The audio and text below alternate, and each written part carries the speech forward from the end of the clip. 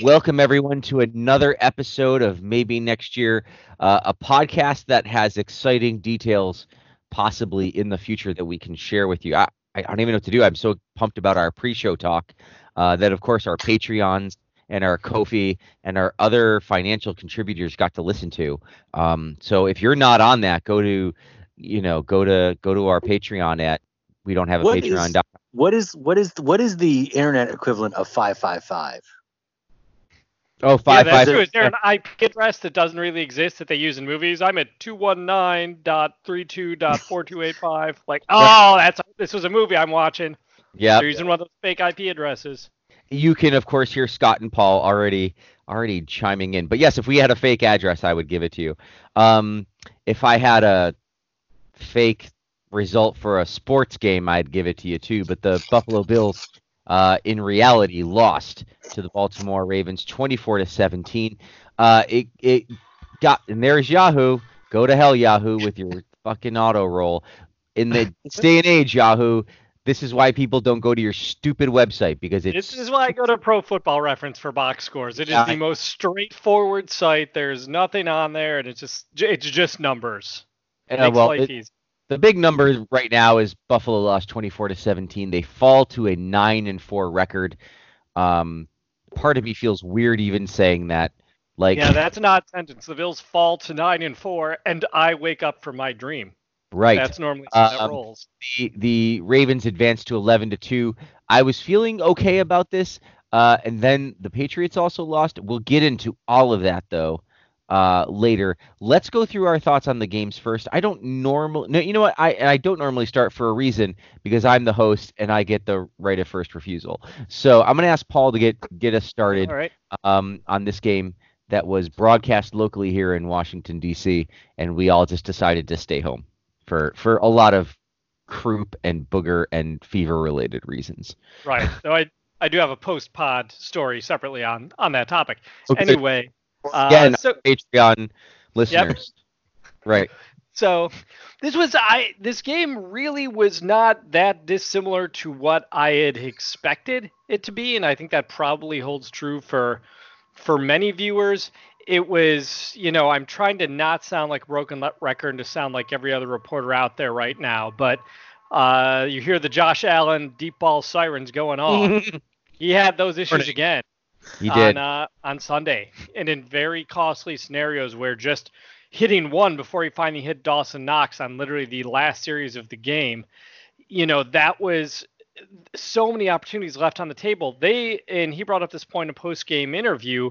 The Ravens end up blitzing, I think it was 53% of the time or something like that, a Yes. season high for a team that blitzes all the time. And they did that because in the first and second quarter, he missed those deep balls, and he missed them up until the Knox throw. What did they have to lose by blitzing him? Maybe they give up an underneath completion, and that's the worst result. So they're going to keep doing it. We've talked so much about Josh's progression this year. There has been progress. Just look at numbers, take the eye test, look at advanced metrics, whatever you want to do. He is a much improved quarterback over last season. In order to take those next steps, though, he's really got to spend a lot of time in the offseason working on that deep ball. He can't let pressure speed up his reads, which I know is easier said than done. And so you'd like to see those areas, worked out. The drops, the receivers did not help him. Even the normally reliable Cole Beasley dropped one that would have kept a drive going on a fairly deep 20-plus yard pass or so, I think it was. Dawson Knox killed them with two drops on very easy catches and then proceeded to make a catch with his right bicep later in the game. They also blew a screen at this point. I'd like to point out, like there was that would have really. That's the other way to beat the blitz. Is to do that, and then you also you think about his missed throws, and I don't mean to fully interrupt you, Paul, but then you think about the throw that Beasley drops where he's literally running left, sideways, throwing across his body, and delivers it exactly where the ball needs to go, and it's like, oh my God, like how did you do that? Anyway, continue. This was so reminiscent on that from watching last year on screens to Tolbert and balls downfield to Andre Holmes. This was and Zay Jones as well, guys who would frequently miss passes right in their hands. But to see these Bills doing it, was rough. And of course, Dawson Knox also got beat on a blindside sack. That was not entirely his fault. He should have had help from Singletary, but Singletary got fooled by the rush. I believe it was a diamond front I saw online that the Ravens had run on that play. But I want to focus entirely on the negatives, which means I have to switch to just very briefly on the defense because I want Scott. I think Scott will want to cover that. One blown assignment, but otherwise just a really solid game overall by the D. We see that front four coming into its own. We're not talking about Levi Wallace anymore. So those are all good signs. I think the bottom line, the thing I get most out of this game is you just went toe to toe with the toughest opponent you will face all year. And not only did you not embarrass yourselves, you were in the game the whole time. You shut down the league's leading MVP candidate in Lamar Jackson. So like I said on Twitter, no shame, hold your head high, and hopefully we see them again in the AFC title game here a month or so from now. I will start by giving some context. The reason why I was a bit sour and we were texting Sunday as the game kind of unfolded was as a Bills fan, it's very easy to kind of have a bit of a pessimistic outlook on life. This was exacerbated more so by of course, for longtime listeners know, my Wisconsin Badgers losing a heartbreaker Saturday night against Ohio State. Which, by the way, is my fault because I didn't start watching till halftime, and then I'm like, so you're the reason. Yes. Yeah. So that's my bad. It's on me. Okay. I would say you're the reason that the for the listeners who don't know why Wisconsin fell apart, functionally up 21-7 on the number one team in the country in a neutral location. Finally, the Badgers proceed to essentially die in a toilet, and then that toilet lit on fire, and then you're thrown into heavy traffic because Ohio State went on to score basically 27 unanswered and win the game. And so part of me strategically, I think, was a little frustrated at another situation where the Bills were, to a certain extent, like the Badgers, in a situation where they could win a game against arguably a superior opponent, and in a game that they had shown that they could have some success, but then also not get it done. And that is functionally the thing, as someone who's obviously been, obviously the Bills have made the playoffs and the Badgers have had success here and there, but there's this kind of hump that obviously the Bills haven't been as close to this hump as we've been in forever. And I think in some ways this game kind of confirms that really the Bills are at the edge of the mountain where it gets really steep. And the problem is that all the work that you've done to get you this far is like half the work.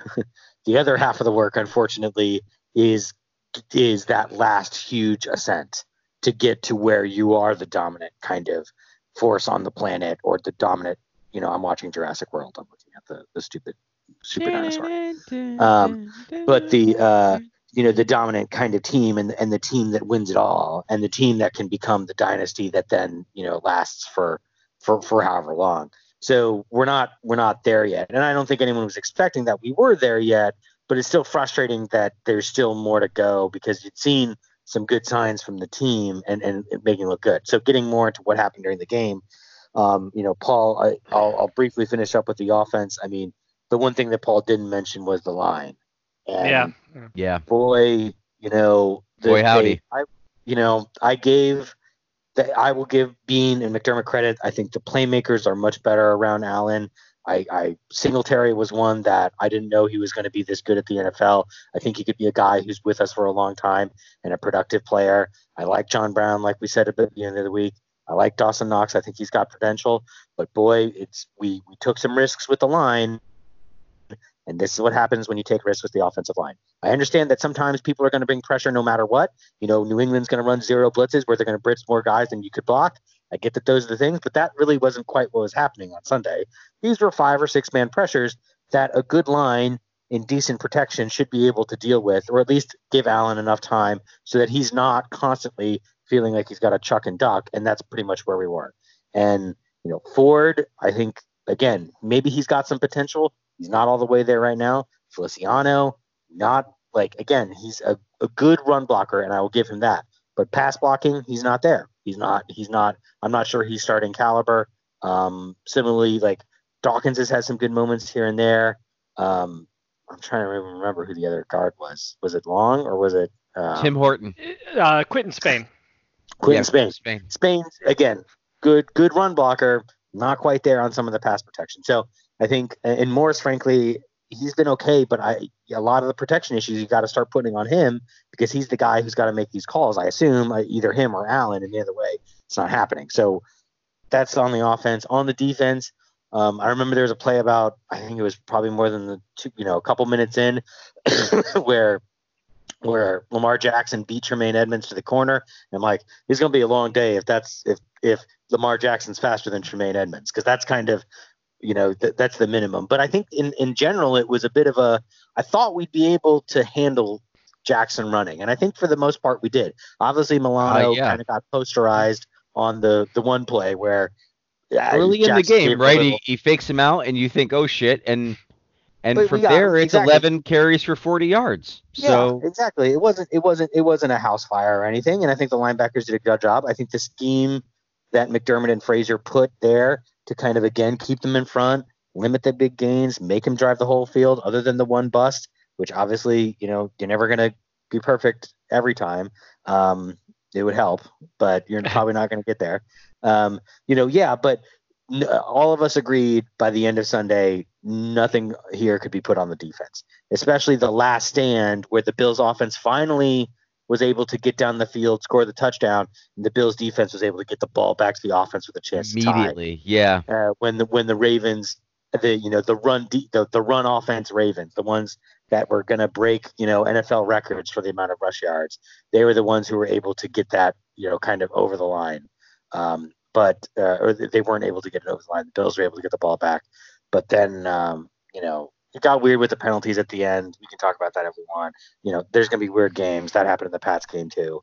But it's, the Bills had a chance to win that game. So it's just frustrating, especially as we'll get to later with what happened with the Pats. So yeah, I agree with almost everything you both have said so far. And even the parts that I don't agree with, I feel like I can understand, but I want to save that for a little bit later. I really like to just double down on the kudos for the defense. 118 yards rushing for Baltimore, 145 yards passing for Lamar Jackson. And now look, he threw 3 touchdowns. They were awesome touchdowns. They weren't your typical touchdown, right? But like you look at the touchdowns that he threw. But like then one where it was about 50 yards after catch. Right, but they are right, so Jordan Poyer has his first brain fart in 2 years, and maybe not even him. It definitely, they showed it and it looked like he wasn't sure what to do. And so incredibly unfortunate that ends up being one of the, and the guy they never throw the ball to. He's got like 3 catches on the year or something. They clearly saw something at halftime. And they're like, if we get the backup tight end in this coverage, then we got him. And, credit to both. I think that they throw that pass thinking they're going to get 12 yards. And, and because Poyer loses the defense a little, and they lose contain, it's still sort of like remarkable that he gets all the way as far as he does. Anyway, we could, that was just, it was a bad play. That was their one bad play. Even with that 60-plus yard play, the Bills still gave up fewer yards at 257 total than any other team against the Ravens this year. That includes the Niners. That includes the Steelers. That includes the Patriots, all these esteemed defenses.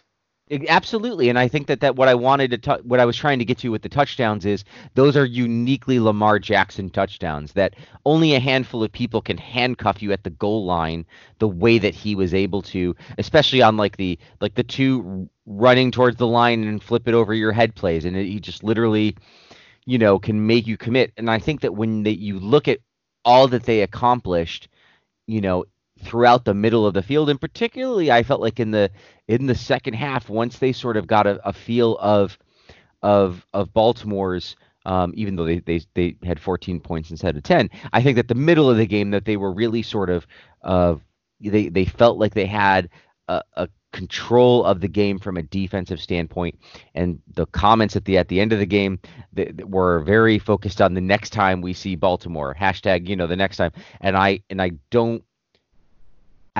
look at this game, Scott, and this is what I want to say, and I understand everything you said about about losing this game. But I look at this game, and even if it's in Baltimore, they were 6.5 point favorites in Buffalo. I don't think they're 12 point favorites in an AFC playoff game in Baltimore.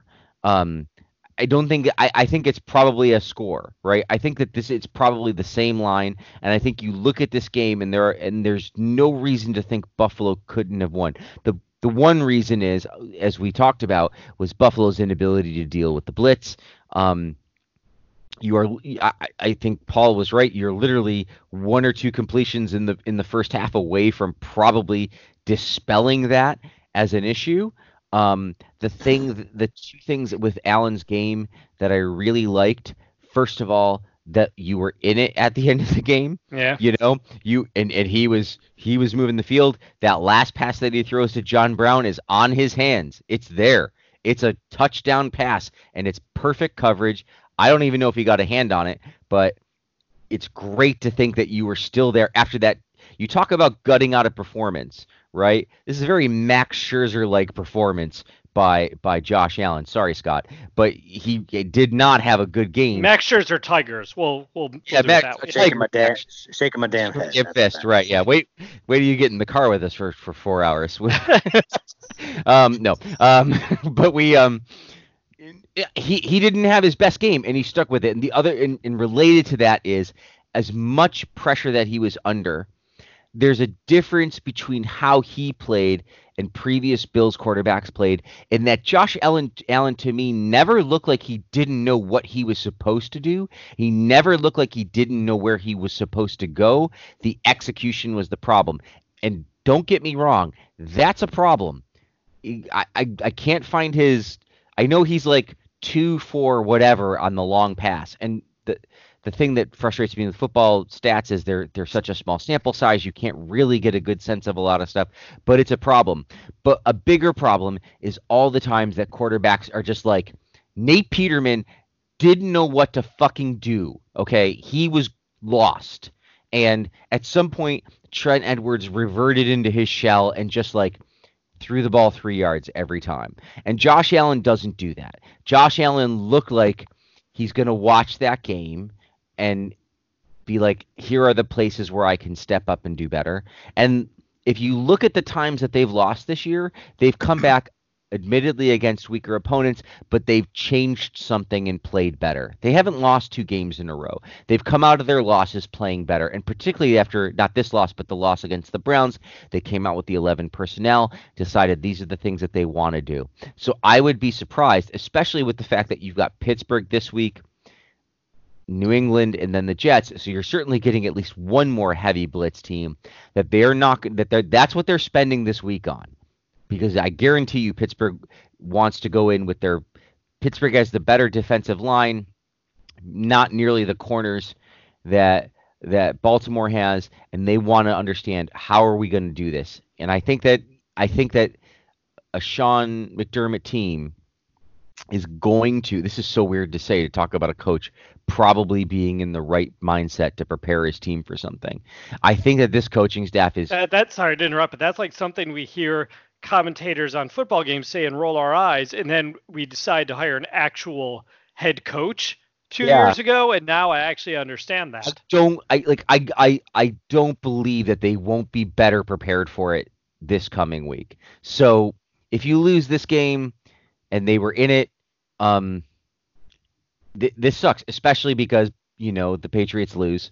And it's like the 5th time we've said that, so we should probably get down to 3 stars so we can talk about that. I think it was a commendable effort, and the game was there to be won. And I didn't get the impression that they were outmatched by. It was almost like I think I said in the text, it was like the first New England game. I never felt like they were outmatched by New England. I never felt like they were really outmatched by Baltimore. Baltimore's the better team. I concede that. I think they're the better team, but they're not so much better that Buffalo can't beat them. So yeah, there's no moral victories, but it's certainly not the kick in the nuts that this time most years, this is the game that pretty much puts us from in the hunt to mathematically possible. So, the fact that we're, about to play a control your own destiny game, that's pretty cool. But what else is pretty cool is Scott doing our 3 stars, and I assume that based on his history that the kicker will not be in 3 stars. And No.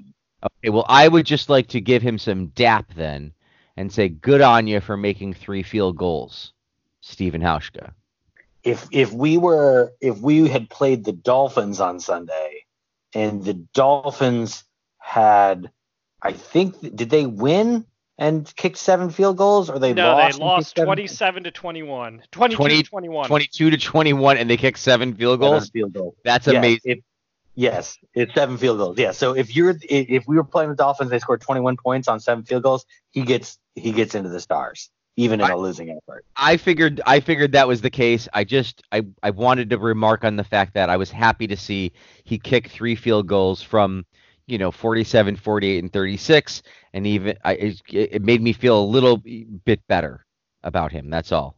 Yeah, I think the only time Hauschka made 3 stars since we've been doing this was, of course, that legendary Falcons game upset a couple years ago when he kicked a 56-yarder and a 55-yarder, both with under 5 minutes left in the fourth quarter to give the Bills a victory. But that's the level it takes. Yes. The 3 stars for this week. Honorable mention, Devin Singletary. 17 carries, 89 yards, as well as 6 catches for 29 yards. I would say he did drop a pass. Was one of the reasons he's an honorable mention. But otherwise, I don't want to say he's the centerpiece of the offense. Other than, I think the quarterback's always the centerpiece. But at this point, he's approaching the centerpiece of the offense. Like, John Brown still might get more targets than him, but basically the offense, to a certain extent, is running at least 50-50 through Devin Singletary and everybody else. So it's good to see that, because I think he's a quality player. He still had some good runs. He was a little bit contained by the Baltimore defense, which we'll get to. But, still a good effort, so honorable mention for him. All right, your 3rd star goes to Tremaine Edmunds with 8 tackles, 2 tackles for loss, and 1 pass deflection.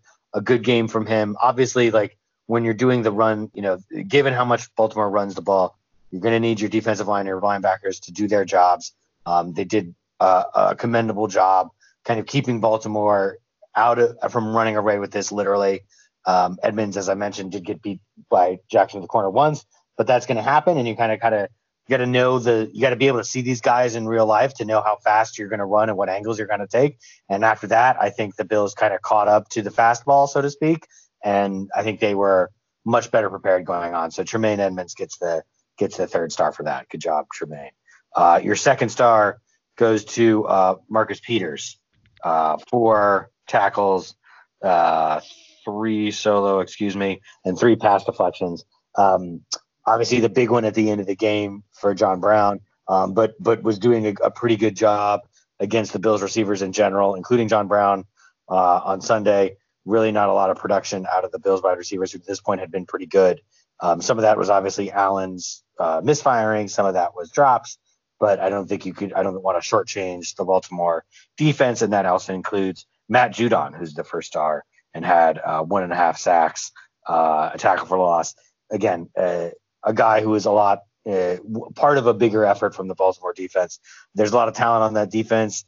I think to this point that's been a little bit overwhelmed by the incredible rushing offense that they've been put up, and the fact that teams are trying to have to just throw a lot to catch up and to stay into games. And when you're doing that, eventually you will break through even against a good defense. So I think that hurts their numbers a little bit.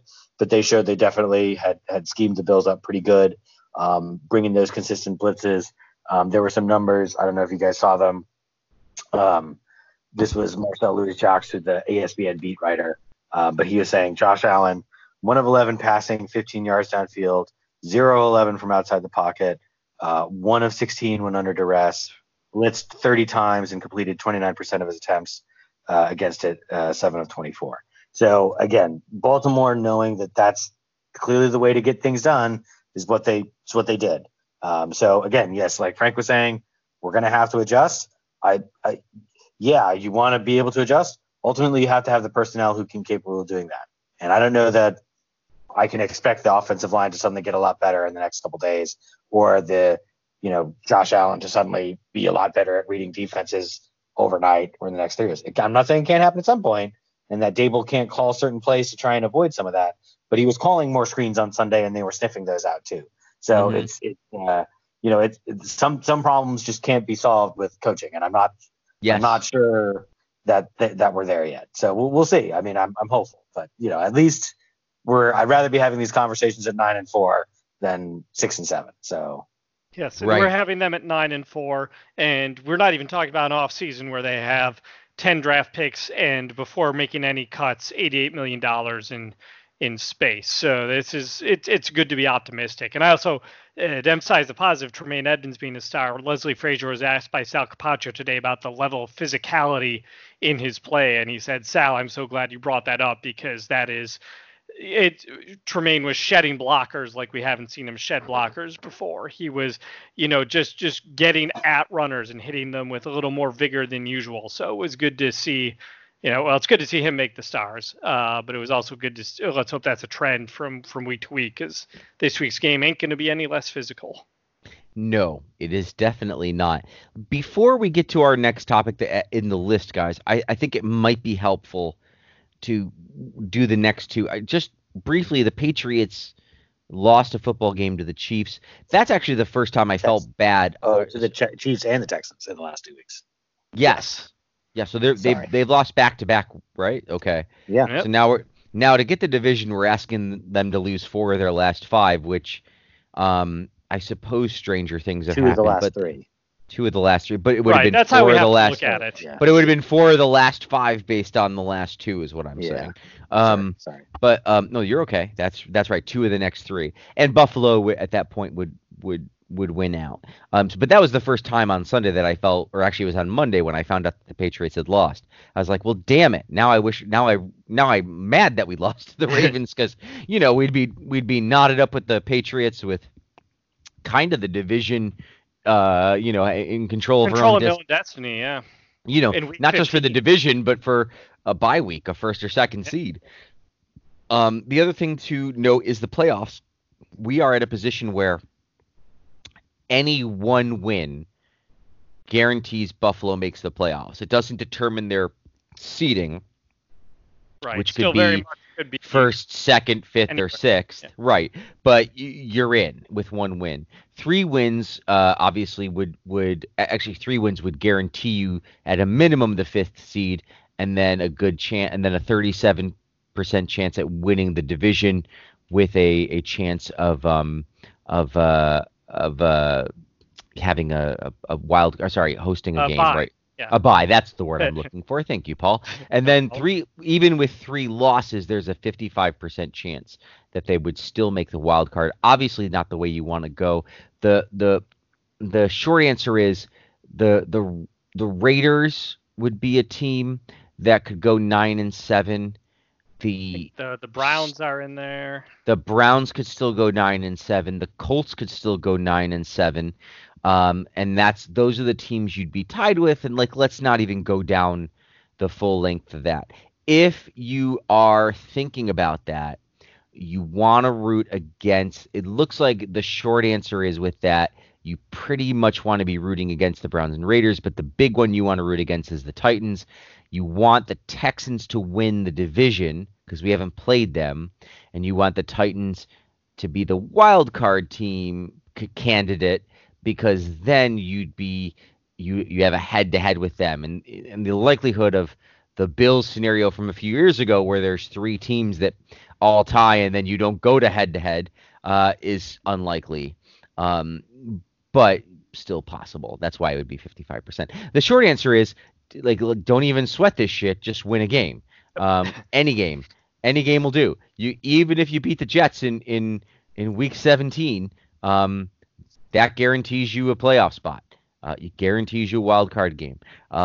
If you beat the Patriots in Foxborough or the Steelers this Sunday night, then you're in the interesting position of, when do you start resting people, because is the division already out of hand? It can't be. Whatever they play the Patriots the next week. If they beat the Patriots, there's no way that the Patriots will have clinched going into the last week. If they lose to Right. the Patriots, truthfully, if they lose to the Patriots, no matter what happens this weekend, they lose the division. Even a loss by the Right. Pats to the Jets won't, or a loss by the Won't Pats to matter. Miami won't help. Yeah. So extra incentive because we could be talking about making the Patriots play the last week out to actually win the division, which they don't do very often. But to get us to there, so that's the playoff picture with the Patriots caveat that we're talking about here. And I now ask the open-ended question. I give Scott the first turn if you'd like. Where are we? And as Paul says, where America. are we really? Yes, America. Good answer, Scott or Paul. I'm in. Specifically DC, an apartment on the 9th floor in downtown DC. Okay, very good. Well, that's great. That's all good. I think I was thinking more as a Buffalo Bills fan or a Buffalo Bills team. Where are they? Where are we? What at 9-4? What's your temperature on this team? What are you feeling about this team? Are you in uncharted waters? Are you feeling good? Are you feeling bad? Are you feeling confident? Are you feeling nervous? Those types of questions. How do you think this plays out? Those kinds of questions. So give me and Scott says Facebook Q. Because did we ask that on Facebook? Yeah, your one word feeling. Yes, that's right. I can pull that up. But Scott, why don't you tell us yours while I pull up Brian Punt, who said satisfied, I think. Smiling and satisfied, like a jerk. Which is frustrating. It was right there, Brian. Come on. No, I think if I had to pick, Brian Punt said satisfied, and Greg, I don't hear much from Greg. Nice to hear from Greg. He says he's feeling realistic, which I don't know if that qualifies as a feeling, Greg. That's an outlook. That's exactly what I was going to say. How do you feel about this? Realistic? I think that I buy it. I'm with Greg on this. I understand it's not a human emotion per se, but I mean, maybe we can say Greg is feeling grounded or even keel or cautious. Those are. I feel like that's what realistic. Anyway, but like I'll let Greg explore his own feelings. I just, Exactly. Feel free to explore on the Facebook post, Greg. Yes. At your leisure. I would say I would put my feelings at, there's like a time frame kind of, it depends on the time frame. Like strategically, long term, I think that this team may be on the right track. I'm cautiously optimistic. Okay. I'm not all the way there because it depends on Allen. Mm-hmm. They got to fix the line. You have to recognize the line's a problem and then fix it. They still have to kind of, on some level, your ability to succeed over the long term is your ability to understand how things are changing and continue to make changes to adapt. Because that's what Belichick's done. Like he's said, like, okay, well, sometimes we got rookie Tom Brady and we need to win with defense. So we're going to win with defense. And then when Tom Brady turns into the greatest quarterback of all time, we're like, well, F that. Let's just try and win with, let's get him Randy Moss and Corey Dillon and a bunch of random dudes and just score 40 points a game. And we'll win doing that. And then go back to this year. Now we have old man Tom Brady and we need to now focus on and really nail down the defense as much as we can. So I think strategically, we can be on the right track for a little while. Ultimately, the long-term test is, can we continue to adapt over time and not get caught, paying for guys who are on the team for too long or giving up on guys who are too early or poorly drafting or whatever it is. There's a variety of reasons you can kind of fill. But given what we've seen so far, I don't think you can be anything less than kind of cautiously optimistic that Bean and McDermott and to a certain extent Allen are the foundation, and Edmonds are the foundations in which this team can be built on for the next 3 to 5 years. The time frame of this season, I am more concerned about, just because I see the teams that we have played who are good and what they have looked like, whether that's Baltimore or New England, and whether it's Kansas City, Houston kind of lying out there, whether these comparing the Bills and the flaws that we kind of saw on Sunday, I'm not sure. That's where I'm not sure that we're going to be able to get over the hump this year to make that happen. So I think that's the thing. More in this kind of next couple 2-3 months. What do I expect? I'm more. I'm less than cautiously optimistic. I'm more realistic. No, I'll say I'm happy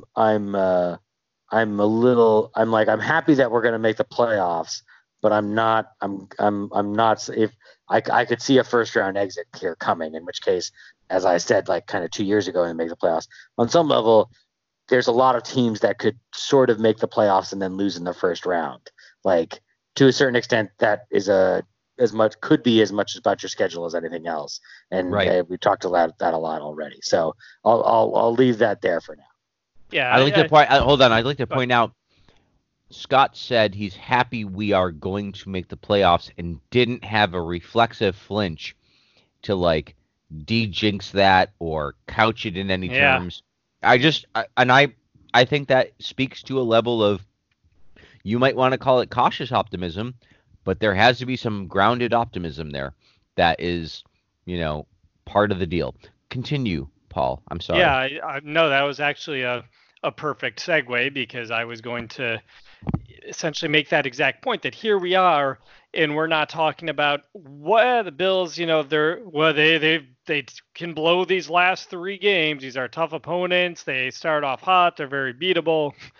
Blah, blah, blah. They'll find a way to Bills it, we used to say. Mm-hmm. And I don't think any of us have that feeling about this team. I certainly know they're capable of losing to all 3 of the teams that they've played, but I've seen enough on a week-to-week basis in terms of consistency, in terms of mindset, that I'm not thinking, oh no, we're jinxing it by even talking about them winning or snapping this streak or having this lead in the fourth quarter or whatever it happens to be. I think they're a good team, and I have no issue saying that.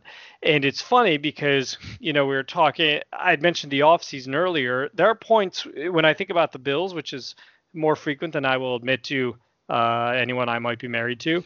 I think about the Bills a lot, and I start thinking, okay, so this offseason we have this much cap money we could cut. I'm like, no, this is not the time to think about the offseason. It's December when I'm used to thinking about the offseason, but I have to focus on, it's more enjoyable as a fan for me to focus on what's happened so far this year and what's coming up in the immediate future, and to be thinking I'm not making immediate travel plans for the first week of January, because that's a wild card weekend, and I expect the team to be playing that weekend, or if not, they'll be playing the weekend after that with a divisional round bye. So it's good to have these feelings. It is, for use the term, uncharted water, Frank. I would agree to that to an extent, at least of the last 2 decades. I don't think I've been there with a Bills team. I have to literally go back to, high school, college, before that, when the expectation wasn't just the playoffs. It was they're going to get there and do something. Now my expectation is not Super Bowl, but it's not just get there anymore either. And as Scott said, I think the biggest question mark is going to be Allen. Will he now plateau? Will he continue into that year 3 progress? What gives me optimism is that you can argue that the setup for him, the system they've put him in, the support they have given him, and the insulation from criticism that the Jets have not been able to do with Darnold and the New York media is just, and Mayfield and Cleveland for that matter, it's been refreshing, and I think it sets the Bills up for long-term success. So, like Scott said, when Brady was a rookie, win with defense. That's what the Bills are trying to do now with Allen in his early season, and you hope he develops into a guy you can keep for 20 years and win with offense. So I am pleased to be a Bills fan. I am doing my best to live in the present and think about all the, the great opportunities that are coming up for this team in the remaining 3 games, and just trying to enjoy the games and enjoy the ride. Damn it, you guys are squashing my heel. I was certain that one of you would be more pessimistic, but and I was going to trash you for it, but I can't. Oh, he didn't mean to destroy your heel. No, sorry. Maybe we'll have a heel turn for us to turn our back. Yeah. Yeah, I know. Maybe we'll have a heel turn later. Maybe we'll find somebody. I know that on the radio today, the afternoon host on WGR, who shall remain nameless, was talking about how he sort of missed this time of, talking about next year in a way. Like, I don't know that he missed it in the sense that he was disappointed the Bills were good. I think he was trying to say that, this is what you usually talk about this time of year is like, well, what are they going to do next year, particularly with coaching quarterback? Yeah, this is what I'm on over the cap and looking at the budget for the coming season, and then Scott's usually looking ahead to the draft and seeing what's going on. Right, and 3 years into a coach, we're talking about, is he going to finish the year, and is he going to and okay, this quarterback's a holdover from the last regime. Are they going to draft somebody new? And what are quarterbacks are going to be available? And should we be losing football games because we should be pushing our draft stock up? And so it is uncharted territory, certainly for our podcast.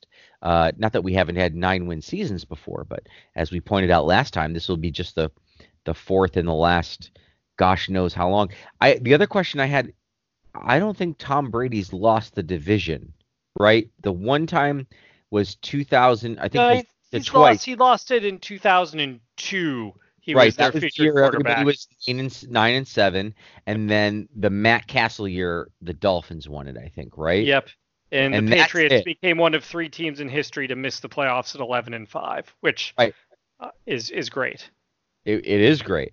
And so I just was thinking about that because I thought this might be the first time Tom Brady, as like since the beginning, loses the division, which is just like a sick thought to think about.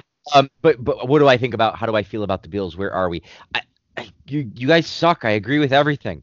Look, I think we're headed mostly in the right direction.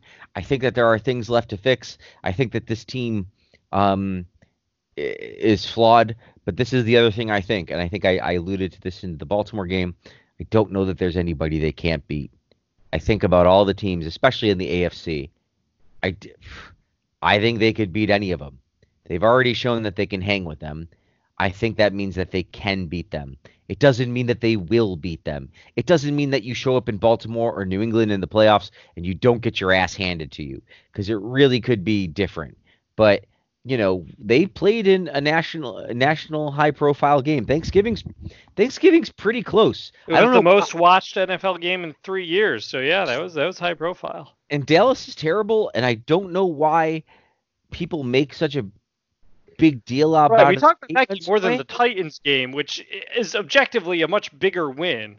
Yes, for the Bills, 100%. And the Titans are a better team probably than Dallas. They're also a better team since we played them, because they benched Mariota, put in Tannehill, and he's 4-1 and throwing the ball all over the field. Yeah, so we did not play that tight. You know how to handle Ryan Tannehill. I'm not worried about seeing Ryan Tannehill.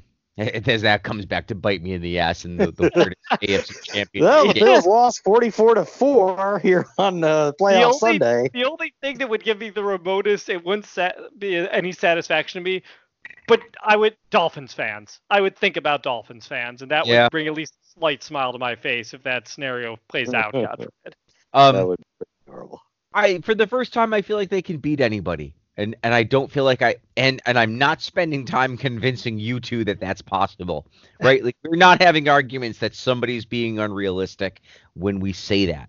And I think that, you really have to be a Bills fan to be sort of down on them at this point, especially after a loss to, the Ravens. Look, it was a loss to the Ravens. Is there a way in which that's supposed to be a marquee win? Sure. But I suppose if I could invoke the Rock for a moment and half heel turn it, it doesn't matter if you beat the Ravens, right? Like, it doesn't matter. You would have you'd be in a playoff spot. Sure. You'd have a chance at the division a little easier. Sure. But you still have to win one of the next games. If the Bills lose the next 3 games and miss the playoffs, we're not talking about, well, they should have won that Ravens game, right? We're talking about, how did they lose to the Jets? How did they lose to the Steelers? Let's go back to that Browns game. So to me, yeah, there's a status symbol thing to beating the Ravens, just like there's a status symbol thing to beating Dallas on Thanksgiving. But ultimately, that's not the thing that's going to break your back. And that's not there's no style points, right? So you don't get any style points for beating Dallas. You get a win that's super helpful, but you don't get an extra win for beating Dallas. and so I think that a lot of people bought into it a little more than we should have, at least, and that's fine because it felt good and it was a lot of fun to beat Dallas, and I'm happy we beat Dallas, and That was and my one picked game wrong this year, and I'm glad for it. and I'm excited to roll with the fun on that. But it didn't mean anything more than you beat a middling team in a middling NFC team that is struggling, right? And that could have been the Eagles game, and that could have been a lot of games. And it turned out it was Dallas on a on Thursday. some level, yes. If you went back in time and switched the Eagles, a win, because we played the Eagles at home, if I recall. Right. Yep. You should have probably won that game and lost on the road at Dallas. And it the makes same record. no difference. Yeah, exactly. what's The only happening thing would have been the today. psychological difference. Yeah, exactly. Right. It makes zero difference. And you know what? If it makes people happy, I'm not dismissing the cycle. Value. Just thanks. Set off the fireworks. Yeah, I throw my remote control on the floor with the logic of Frank. You son of a bitch! Shoot. Ty Niski Why and don't more Corey people listen to legit. Frank? Ty Niski and Corey legit did not practice, but maybe they submitted listener questions. They didn't submit them on Facebook. Paul, were there any listener questions on? It was, and we've Twitter? largely addressed the one we got from Riza. Would love to hear your take on Allen's inability to complete a long pass. I think the Ravens wouldn't have blitzed 8,000 times if Allen had completed one or two longest passes, which All right. I didn't mean to address that in the opening segment. I No, apologize, Riz is but I getting did. my heel turn now. All right. Son of a bitch. That's Are it. you going to heel turn on a listener? Because that's dangerous. Well, you know what? That's what I'm here for. That's true. Those listeners have had it coming. They've had, we Got give, your face in this, remember? and we give, and what do you people want? You idiots! You can't use a word like inability. He has the ability to do it. This is very thin. He failed to do it on Sunday, but he can do it, and he's going to do it. And you're out here, going to your DC bars, watching the football game in public like a human being, unlike the rest of us who hide in our houses with fevers and boogers and children with fever and boogers and Paul having boogers and fevers. And you're like, oh, he can't throw the deep ball. He can throw the deep ball. He throws it deeper than anybody. It's not his fault that the receivers can't keep up with him. To quote a great supermodel, he cannot throw the ball and catch the ball himself. Thank you very much. So I kind of blame the fans on this because I feel like, their failure to support Josh Allen in these times is what's causing him to miss.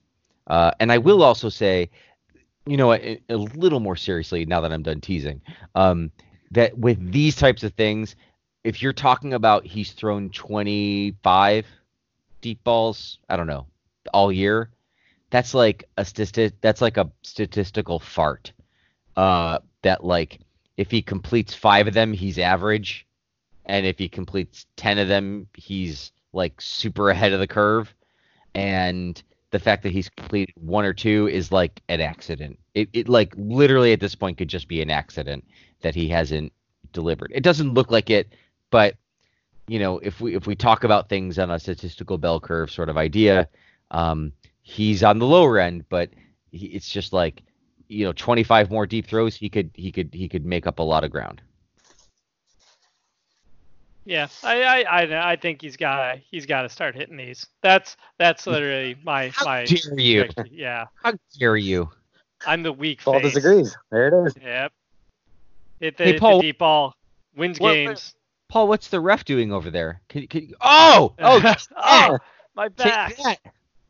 I learned today It's that a brutal attack. Paul you're- did not see that coming, ladies and gentlemen. if you're I am gonna, here to tell you, I've never seen this kind of disrespect on a podcast before. I think I'm done hitting Paul now. Oh, have another one, Paul.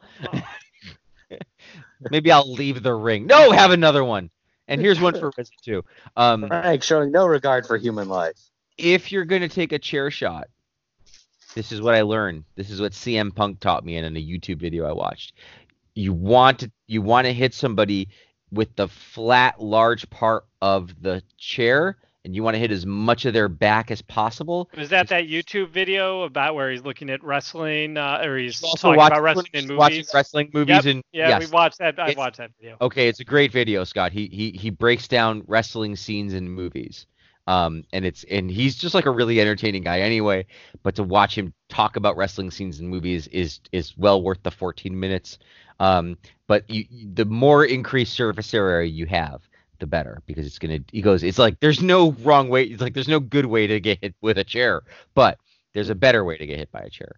And so, when I hit you and I hit Reza, I was hitting you guys with the broadest way possible, so you wouldn't be lasting. I hit you with love. Okay. Sounds like a brother love take, but we're going back a few eras. Brother love. I'm the wrestling guy. So that was it for listener questions. That was it. Well, good. We're at the 50-minute mark, so let's do this day in Bill's history. Perfect for this day in Bill's headlines, or history as you call it every week, but that's okay. It was this day in Bill's history for a long time. But this day in Bill's history, it's history. Now we're this day in Bill's headlines. Anyway. It's history and headlines. Yep.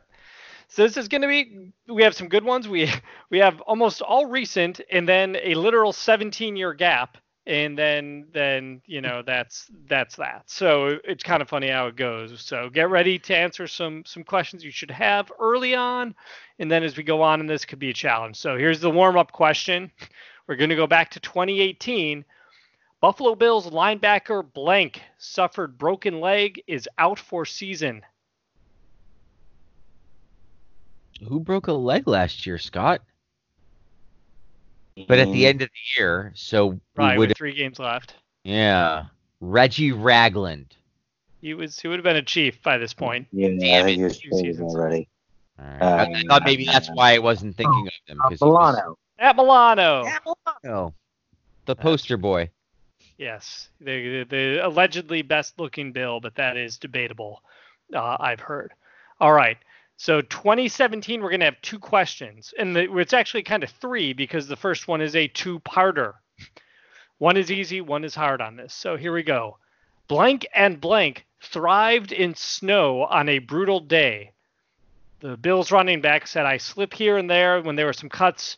I missed on for the most part. I was running and cutting. I was stopping where other guys were slipping. Maybe it's because I know I'm going to get the ball, so I just try to play extra good. That's LaShawn. That's LaShawn, Shady McCoy. And who else was the other person that thrived, right? It was a Colts running back who had 36 carries for 130 yards. Edgerrin James. A little bit late. Eric Dickerson. Way too late. I will give you a couple hints which may help you. It was his best game since the last 2 games of the 2014 season when he rushed for 158 and 144 yards. And if you want to go to his career best, it was 24 carries for 212 yards in 2006. And the last hint, his best total this season is 17 carries for 190 yards. Frank Gore. I said Frank Gore. Oh, did you? I thought you said something early under your breath. I definitely said Frank Gore. No, the Chinese must have muted you. They must have been listening in. And we'll go to the audio after this. Do you guys have a Huawei phone? Is that what it is? God damn it. No, but I recently signed up for this dating site. I don't know. So I did not sign up for a dating site at all. No, one day I will tell you. This will be the one podcast that Frank actually edits. One day I will tell the story about how I told my wife I want to sign up for Trump singles just to see what it looks like, and she said okay. But I'm not going to tell that story today. That is an off-season podcast. Yep, that could be an off-season podcast. I think you're right. I think that might be part of the car. Well, we'll talk about the car ride later. Okay, yeah. All right. 2017 headline number 2: blank takes advantage of a rare second chance in Bills' win.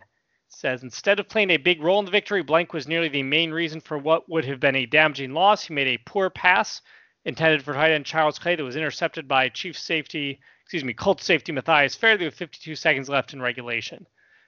Colts couldn't capitalize on the takeaway, however. What year is this? Same game as the McCoy-Gore game. Oh, okay. Matt Barkley. No, he didn't come till 2018 last year. Oh, right, 2017. So Tyrod Taylor. No, he was out of this game. Is the backup game because this is the snow game. Yep. He got and Tyrod was out from the start of this game. Okay. Yeah, but then we went to the third string at some point, right? We did because Peterman got concussed in the third quarter. Right, and he was an African American gentleman, Cardale Jones. No. Oh no, Terrell Pryor. That's who it was. No. You're late because Cardale was 2016. Ugh.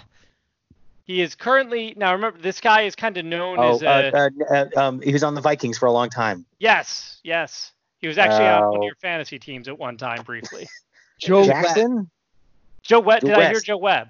Yes. Joe Webb. Yes. Joe Frank Webb got was it. on my fantasy team. Right. Yes. Yes, that is it. Joe Webb is the answer. All right. 2016. This is kind of timely. Shout out to Joe Webb, who was a Buffalo Bill apparently. He led the comeback. Where's that game? Yeah. Yeah. It was a playoff. He helped get us to the playoffs that year with his magical 2-for-7 day. Remember, he launched the ball to Deontay Thompson for like 30 some odd yards. That was it. That's some bullshit. Everyone's just trying to rewrite history. Joe Webb was never a Buffalo Bill. Go to my website. Joe Webb was never a Buffalo Bill.net. I think that domain's probably. You need a hashtag, Frank. Come on. Yes. Yeah. All right. Joe Webb Bills conspiracy. Gotta work. 2016. Blank refers to Buffalo Bills cornerbacks as Gilbert and the other guy. Says, regardless of what Blank calls Buffalo cornerbacks, he'll have hands full on Sunday. Blank leads the league in TD receptions with 11 and is tied for first in receptions and fourth in receiving yards at 1052. This gentleman's referring to Stephon Gilmore, presumably. Right. I would guess, and the other guy would be Ronald Darby at this point in Gilbert time. Grape. Gilbert and the other guy. Gilbert Grape. And this is a wide receiver, not a. Right. There's a hint. There's one hint I literally need to give it away immediately, but I'm hoping you'll try and put together do a personality assessment of someone who might have these traits and say these things. Yeah, and the fourth in the league in receiving yards. Yeah. In 2016. How about Rob Gronkowski? No, he's kind of nice. He's kind of nice. He's a nicer guy. Yeah. Antonio Brown? Antonio Brown, all right. Because the hint was going to be Bill Steelers' bid to keep playoff hopes alive was the other hint. Yeah. But that would have given it away. All right, here's another non-Bill, 2015. Blank apologizes for how trade went down, repeats he'd shake McCoy's hand. Blank said the Eagles dealt McCoy to free up money and sign QB Sam Bradford. Apologized for how coach. This is Chip Kelly. Yeah, Chip Kelly. Yeah. All right. So now we had crap headlines from 2014 through 1999. So we've got to go to 1998. Blank is a welcome presence in the booth, but doesn't go deep as an analyst. If Blank has become an all-pro announcer for CBS, he'd better become more opinionated and more enlightening than he has been in all three Buffalo Bills games he's worked this season. Blank, who also worked the Bills' regular season finale in New Orleans, has all the tools and potential to become a first-class announcer and has gotten some positive national reviews. All right, Scott, this is one of two people. Do you want to guess one? I was going to guess. Well, is it a And I'll let you both guess. So even if Scott guesses right, Tasker would be one, right? And probably? James Lofton is the other guess. So you choose who you want to take. I'll take Tasker. All right, then I'll go with Lofton. It is Tasker. Yeah, all right. Very good. Held that role through 2018, so I guess he got better. All right. 1993. Still going strong. He exploded all over the other announcers. That he did have that moment in when was that? 2011, I guess. Oh, it was like every game in 2011. Yeah. All right. Still Sorry, going. go ahead. That's all right. 4 to go. 1993. Still going strong. 25 years ago, Blank was a big favorite in the Heisman Trophy race, as is Charlie Ward today. 25 years ago, Blank led the Trojans to their third consecutive Pro Bowl game and won the Heisman Trophy as the nation's best college football player in the most lopsided vote ever. OJ? OJ. I mainly had this in here, so I'm gonna share this quote from Bob Chandler, Bills tight end who played with Simpson. OJ is one of the guys who makes everyone feel comfortable around him. He's such a comfortable household name. Even if people don't know him, they think that they do. So they expect him to be around. So. No. Famous last words. Yeah. Oh, God. Literally. All right. Poor Bob Chandler. He would take that back. In the Los Angeles Times, it's not going anywhere. All right. 1990. This is a bit more Fairly of a stable veteran of World War II dies. There were other quotes in this article, and they were too dark for even me. We need to do that's another. That's gonna have to be a Patreon feature. We're gonna do that later. World War II vegan found dead in bunker. Right. For folks who don't know, there was a Washington Post obituary for the head of ISIS, which was basically like, noted religious scholar and head of Islamic State dies. And it was like, he's the head of ISIS, for crying out loud. So that led to a lot of hilarious obituary kind of takeoffs. It also led to a lot of people like on the left defending it, and I'm like, I'm not with you guys. Like that's the ISIS guy. That was a dumb headline. No, that's some dumb shit. Like you gotta fix that, WAPO. And then they were like, whatever. Democracy. They fixed it. They fixed it at some point. They fixed it, but I mean also like, come on, like democracy. I will admit WAPO may be on the chopping block as we reassess our subscriptions at the end of the year, but that's well, that's part of our next podcast. You know. Maybe next media. Yeah. So here we go. 1990. Blank eyes new arena after NFL. Lineman uses paint for intimidation and promotion. It says most football players know it as eye black and use a little dab under each eye to reduce the glare of the stadium lights. Blank considers it war paint, as do the Ultimate Warrior and other stars from the WWF. When he's finished playing football, which he says hopefully won't be for another 5 or 6 years, Blank wants to become a pro wrestler. Damn it, I always forget this guy's name. Painting his face with a little flair might draw some attention to the wrestling world for future reference. He was a lineman. He was a lineman. He was an offensive lineman. Here's a little hint. He actually caught the first TD pass in the last game the Bills won in Pittsburgh, which was the 1992 playoffs, on one of those tackle-eligible plays. He was normally a backup guard, though. Died in 2008 at the age of 43. And the hint I've given when we used him as an answer once before, his cousin is better known than him. Cousin is a quarterback, played for Washington for 4 years and made a Pro Bowl there. Played for a bunch more teams through 2006, threw for over 21,000 yards. Francisco Pizarro.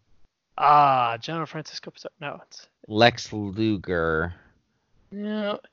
Trying to think. It's cousin Gus for 21,000 yards. Oh, Farrat. It was what's his name? Was it Rich Farrat? Dick Farrat? Mitch Farrat. Yeah, Mitch Farrat. Right. That's right. Yeah, that's right. Gus Farrat's his brother.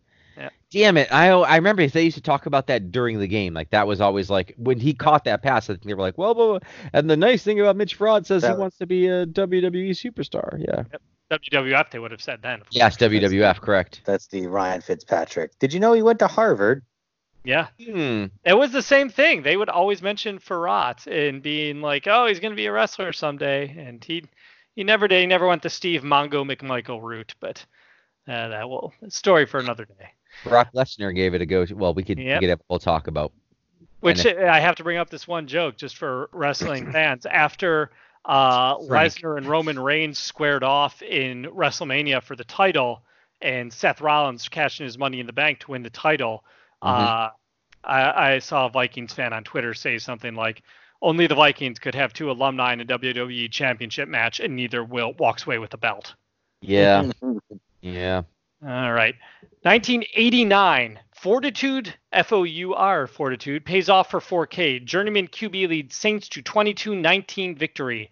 29-year-old John Fourcade, formerly of the Memphis Showboats, Toronto Argonauts, and Denver Dynamite, finally made to the big time Sunday and responded with a big time performance.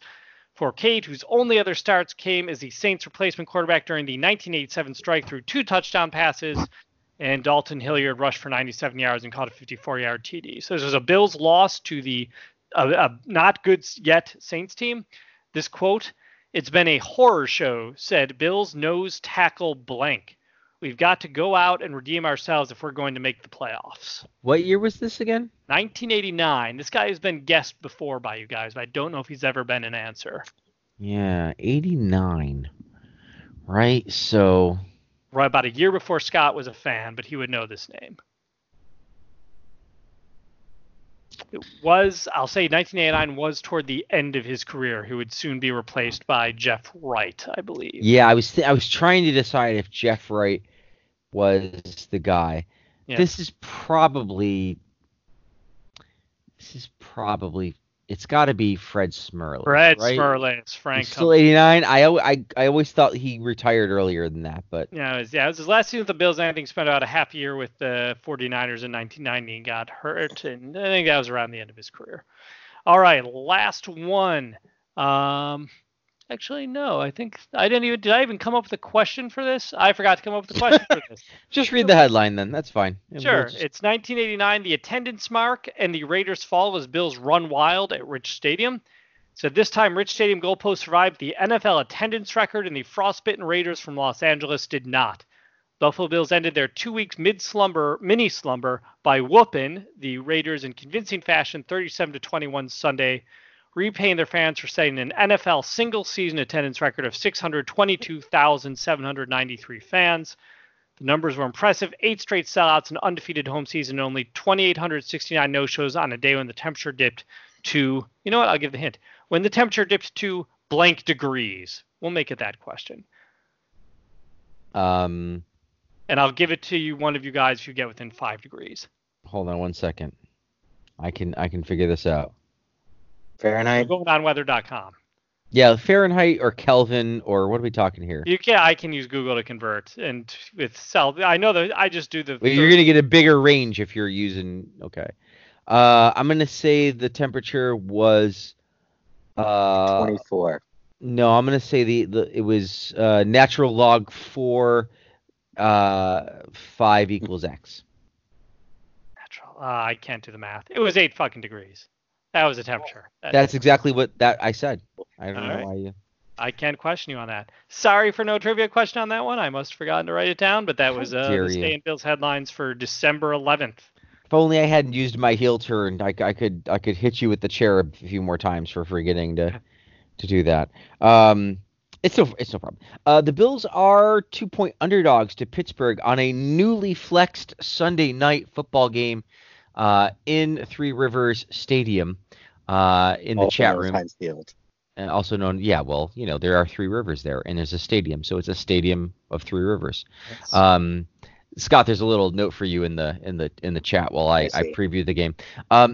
The Buffalo Bills will in fact go there with the playoffs on the line, and they will attempt to win a football game. Do you want to? Okay, so I've got confirmation. We have a special treat for Buffalo Bills. For ourselves. You guys will. Right. Well, the treat is you'll see. We have a treat for ourselves that will maybe a treat for you.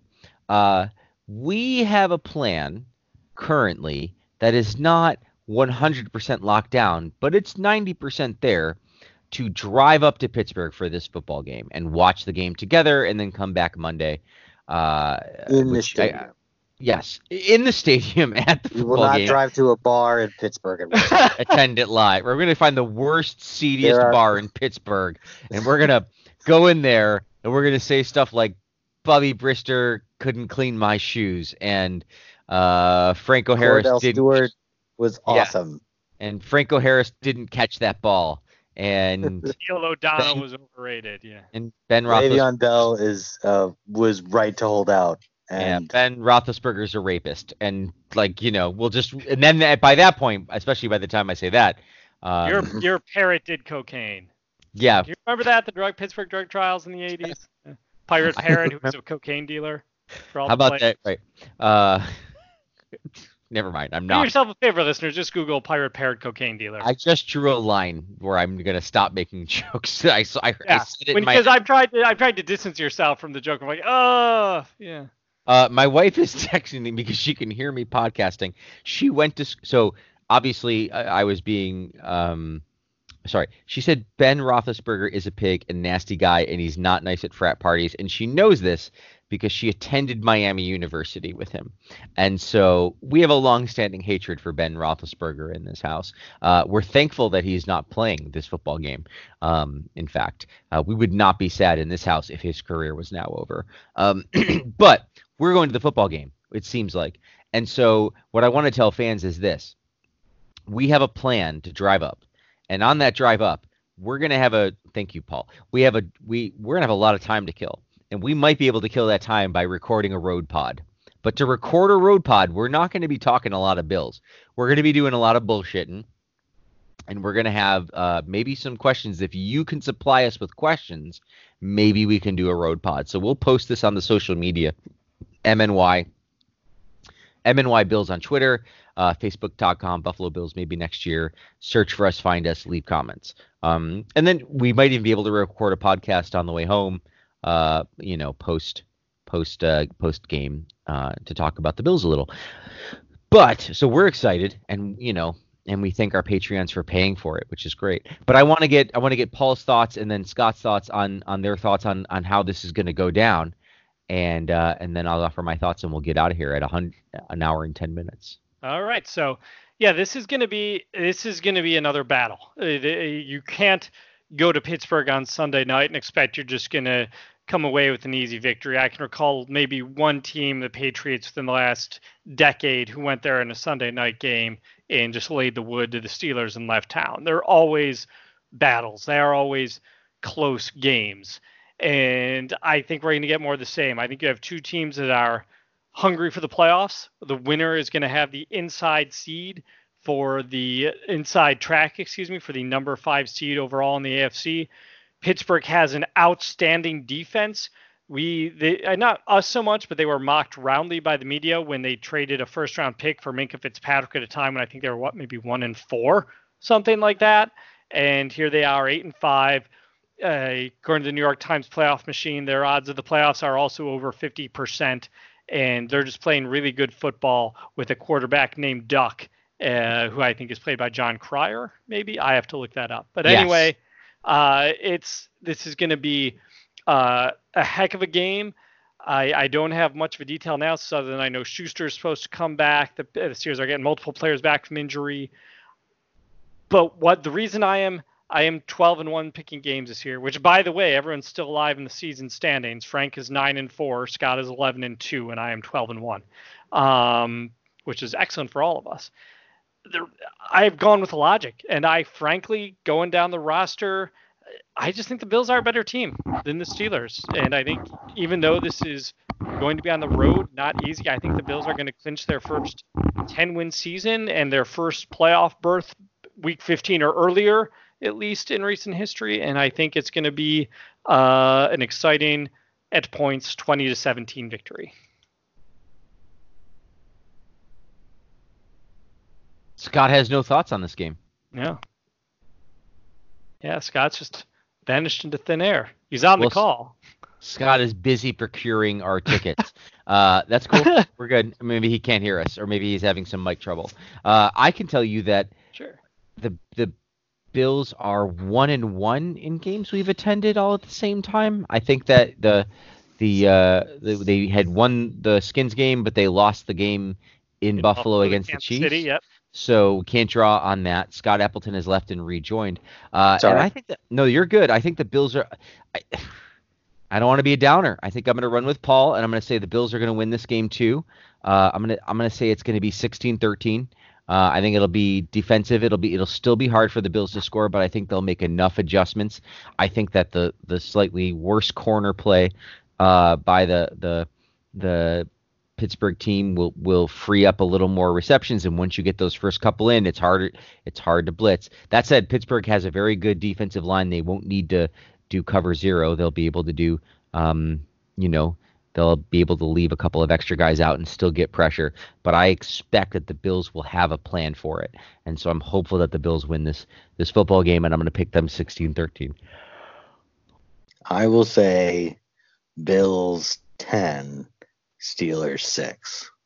I think it's Oh. going to be even It's like more. it's like that Dolphins Steelers game years ago when it was like in the rain and it was like a 6-3 final or something like that. I just can't. I understand that the Steelers have done okay and that they've done a good job on defense. Got my boy Wisconsin grad TJ Watt holding down one of those side ends. Bud Dupree, Minka Fitzpatrick. They got a lot of talent on defense. I'm not denying that at all. That's why I think it's going to be low scoring. But and James Conner is a good back. He's been on my fantasy team this year. He's dinged up. He's run down. He's not breaking away for big runs like to a certain extent. He never was really quite the breakaway threat that Le'Veon Bell was. But even then, he has not been able to do that this year, partly due to the injuries, partly just due to the lack of talent surrounding him. I don't see. I think this could be one where the Bills defense really just kind of completely shuts down any semblance of Pittsburgh offense. It just seems unlikely that this Bills defense could lose to a guy named Duck. So I'm going to go ahead, say 10-6 Bills. Excellent. Awesome. I'm so glad we're driving all the way up for 10-6. Yeah, I picked the real, you want the fun game. 20-16. I had both teams scoring 2 touchdowns each. Yeah. Well, I already gave out all of our information about how to find us, MNY Bills on Twitter, BBillsMNY on Facebook. You can search Buffalo Bills maybe next year. Thank you so much for listening. If you are going to the Pittsburgh game, I see that we are supposed to try and bring red towels to counteract the terrible towels. I don't know, whatever. But enjoy your weekend. Hopefully you will hear from us. Oh, good job, Paul. Even if so hopefully we'll get this all squared away. I've already posted on Twitter to send us your questions for a road pod. We'll put it on Facebook soon, and we'll remind you. And thank you so much for listening. Until then, I'm Frank. I'm Scott. Paul. Good night, everyone.